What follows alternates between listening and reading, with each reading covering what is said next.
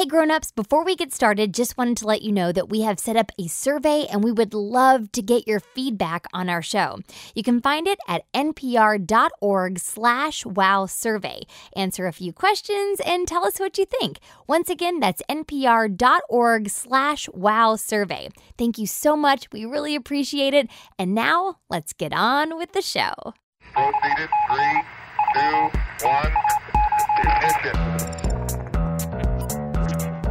Get ready for an adventure of magnificent proportions. I don't know what you've been told, but we're in a golden age.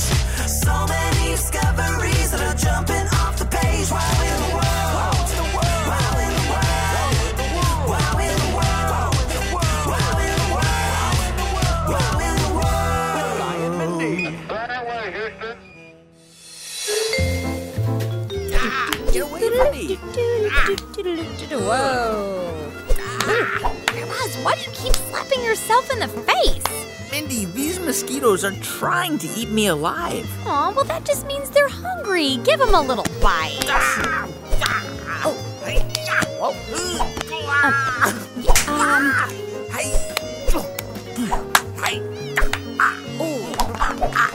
Yeah, they are really going for it. You must taste delicious, Guy Raz. What? Wait. Oh, are you wearing ranch dressing? No, I just put on the sunscreen that you had in your bag. Oh, yeah. So that was ranch. But the label on it said it... No, it's a long story. Well, if they're biting me because I taste delicious, why aren't they biting you? I mean, you're covered in cheese. Wait, why are you covered in cheese? Oh, well, it's actually part of a little experiment I'm conducting. Oh, no. See, I never get bitten by mosquitoes. Ouch! Well, consider yourself lucky, Mindy. Lucky? I take offense to it, Guy Raz. It's like they're repulsed by me or something. Like I'm not good enough for them. Yeah, I don't see a problem here. I mean, just look at them with you. So yeah, you're covered in salad dressing. But even if you weren't, those mosquitoes just still wouldn't be able to get enough of you. And this is why you covered yourself from head to toe in slices of American cheese? Well, I just thought maybe if I could just make myself taste more delicious, then maybe the mosquitoes would come, you know? No, I don't. This is really weird, Mindy. Anywho, I've learned a lot from this experiment. Like mosquitoes don't eat cheese? No, like, be yourself. Don't try to change who you are just to attract a bunch of mosquitoes. And maybe it's not about the taste at all. See, there's this scientist, Professor James Logan, and he's a medical entomologist at the London School of Hygiene and Tropical Medicine. Oh, yeah, a medical entomologist, a scientist who studies how insects like mosquitoes affect human health. Exactly. And as a medical entomologist, Professor Logan wants to find out once and for all what makes mosquitoes so attracted to some humans, like you, and not at all attracted to other humans.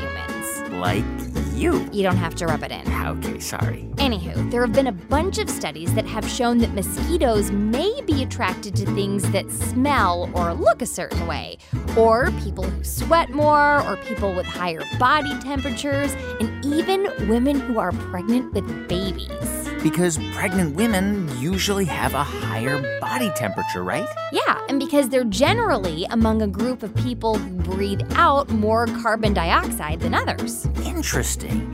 You know, we've talked a lot about carbon dioxide and how it comes from things like cars that burn gasoline to keep them going, or when we burn coal to generate electricity for our homes. Right, but our human bodies also release carbon dioxide into the atmosphere every time we breathe out. No need to hold your breath, Guy Raz. It's perfectly normal for humans to breathe carbon dioxide into the atmosphere.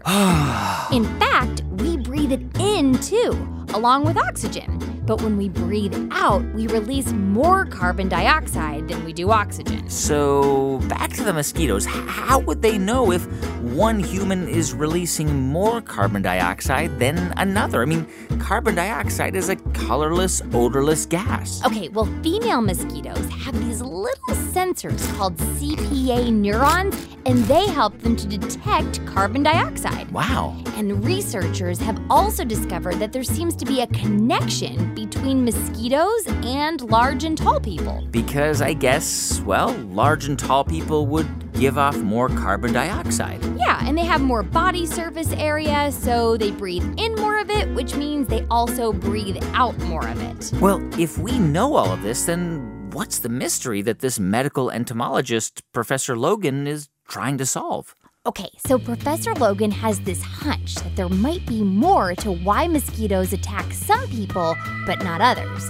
And it might have to do with something called genetics. Genetics, huh? So like the human characteristics passed down from grandparents to parents to kids. Yeah, exactly. So every human being looks a certain way, talks a certain way, and even walks a certain way, in part because of the genetic code inside our bodies. Yeah, kind of like how you sound exactly like your mom when you laugh.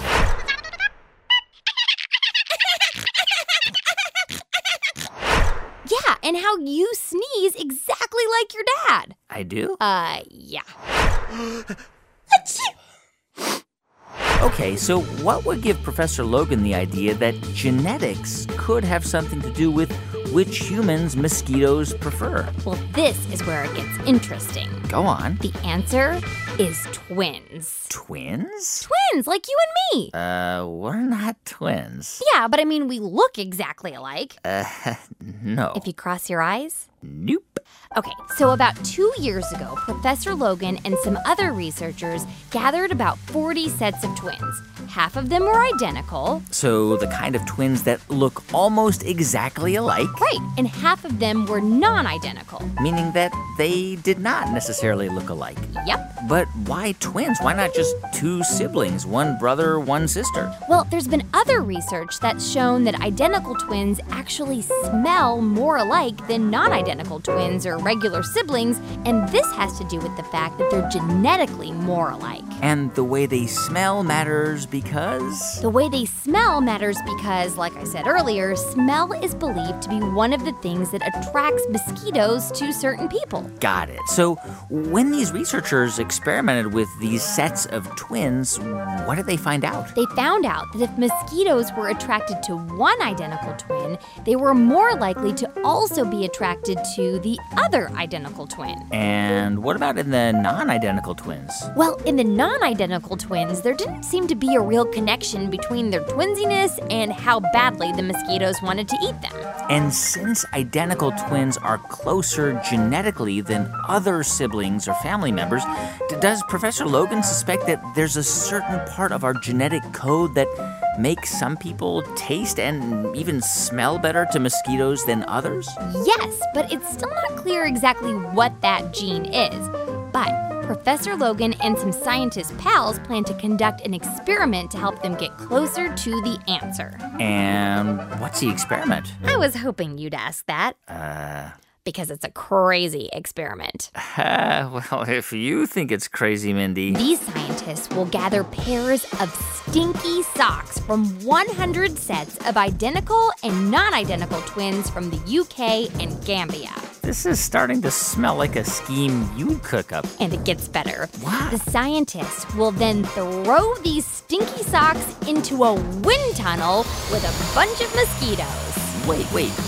Why a wind tunnel? To blow around the stink. I told you this was a crazy experiment. Yeah, so what do they hope to find out? Well, first these scientists plan to figure out which of these stinky socks the mosquitoes like best, and then they'll study what it was about those socks that attracted the mosquitoes to them in the first place. And what kind of things will they study? So they plan to study the chemical combinations or the recipe that makes up the stink. And what about the genetics that you mentioned earlier? Well, they also plan to study how the DNA of the two groups of twins affect how attracted the mosquitoes are to the socks. And by DNA, you mean the microscopic bits in the human body that we get from our parents and grandparents and great-grandparents that are found in our cells and together make up our genetic code. Exactly. So if these scientists are able to figure out what it is that makes some humans so tasty to mosquitoes, will they also be able to find a way to make people like me less tasty?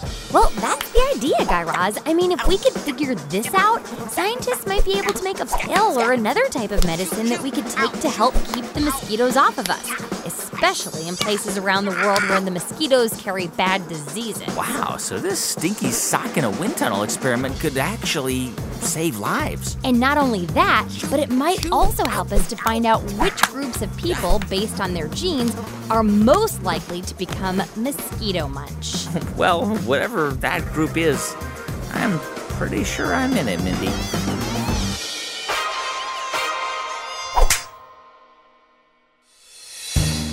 Please welcome Daniel. Hi. And Diego. Hey there. Is it true that you guys are opening up the world's first mosquito restaurant? Definitely, yeah. Yeah, that is the truth. How long have you guys been making food for bugs? 65 million years. For me, maybe it was about a few hours or so, I guess. What do mosquitoes eat? They just usually bite you. Yeah, they basically eat humans? Yeah, they bite. So we take 10,000 splinters of wood, acid water, when it rains, I think. Wait a minute. You're putting acid rain and the splinters. We don't know if it's gonna explode or something. You don't know? No. I mean... And then what do you do? A few minutes and put it in just so the mosquito's breath smells fresh. We take a few flowers as well, specifically like tulips and stuff. And then we add some spaghetti sauce. Yeah. What do you call this recipe? The Mosquito Ultimate. The Mosquito Ultimate. It's a soup. Yeah, it's a soup. All right. How do you get a mosquito to sit at a table and not just fly around and drive everyone crazy? You just tape it. Wait a minute. You are taping your restaurant patrons to the table. No, we are not. No, yes, we are. There seems to be some things you two need to work out. We put tiny little chairs on and tiny little tables. And then tape the mosquitoes on it. Yes, we are. Well, Diego, Daniel, thank you so much. And good luck in your new business endeavor. Thank you. Thank you. Wow in the World will be right back. Grown-ups, this message is for you. Support for Wow in the World and the following message for parents come from Tara's Kitchen. Exploration in the kitchen shouldn't take hours or make a huge mess. That's why Tara's Kitchen created nutritionist-designed kid-friendly meal kits that serve a family of 4. Recipe ingredients for meals like cheeseburger pizza are delivered washed, measured, and chopped so kids can help. Plus, meals are done in under 30 minutes, so you can cook while you listen to Wow in the World together. Join at taraskitchen.com and get 3 meals free with promo code WOW. Support also comes from Little Passports. If your child wants to race solar cars, discover DNA, or engineer an elevator, now they can learn how with a subscription to science expeditions from Little Passports.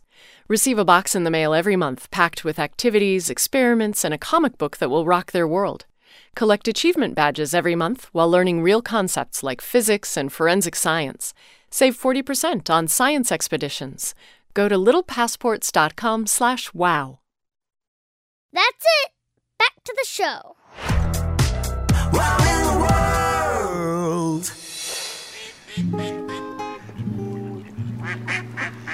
Hey, Guy Raz, over here. What's going on? Oh, just the usual, hanging out by the pond. The ducks and I like to feed each other stale bread. Check this out. So first, they feed me a piece of stale bread. Come here. Come here. Oh, you dropped it. Sometimes they drop the bread because they don't have fingers. What? Come here. Come here. Ow. Very yucky. Very yucky. Okay. And then I feed them a piece of stale bread. Wait, Here, Mindy, stop! God, Ross, you just scared the ducks away! Mindy, don't feed those ducks that bread. Oh, why do you want it? Because Well, open your mouth. I'll throw some in. No, Mindy, I'm not hungry. I just don't want you to feed that bread to the ducks. Oh, okay. Well, I guess I could feed them something else I have in my pocket. Here, let me check. French fries. I got some spaghetti. Oh, hey, look, I found a little oyster. No, Mindy. In fact, I just read an article in Popular Science about why we should never feed ducks stuff like that. But what's the point of having all this 3-year-old bread if I can't feed it to the ducks? Come here, boy. Oh, see how much they love it. I know they love it, but when we feed ducks pieces of bread, we're actually not helping the ducks. We're actually harming them. Wait, what? Yeah, the problem is that bread might fill the ducks up, but there is almost no nutritional value for them. In other words, it's like giving them junk food. Oh, well, no wonder they love me so much. Look at them all encroaching into my personal bubble space. Hi, duckies. Contact. I know, but the problem is that if these ducks fill up on bread, they won't eat the stuff that's good for them, and it can cause ducks to develop something called angel wing. Angel wing. That doesn't sound so bad. Well, it is, Mindy. Angel wing is a condition that develops in baby ducks when they don't get enough nutrition, and it can affect how much their wings grow. In fact, it can make it so the ducks can't fly. And then they'd have to walk or swim everywhere? That would be awful. So you're saying that we should never feed the ducks? Well, the good news is that if you feel like you really want to feed the ducks, there are some better alternatives. Like what? Well, here, I happen to have some in my pocket. Oh, no. Is that kale? Yeah, I always carry a little kale around with me for munching. Wait, is that corn peeking out of your pocket too?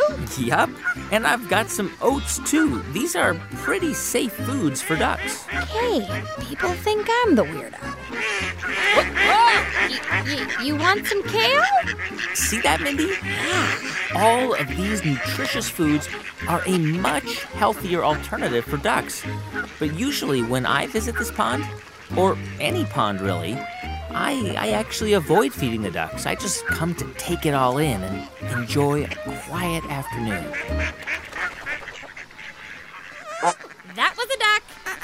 What? Kale makes him gassy. Hey, thanks so much for listening to Wow in the World this week. And parents, if you want to continue the conversation with your kids, we've posted some questions about this episode at our website, wowintheworld.com. And while you're there, you can find links to some of the sources we used to tell our stories this week.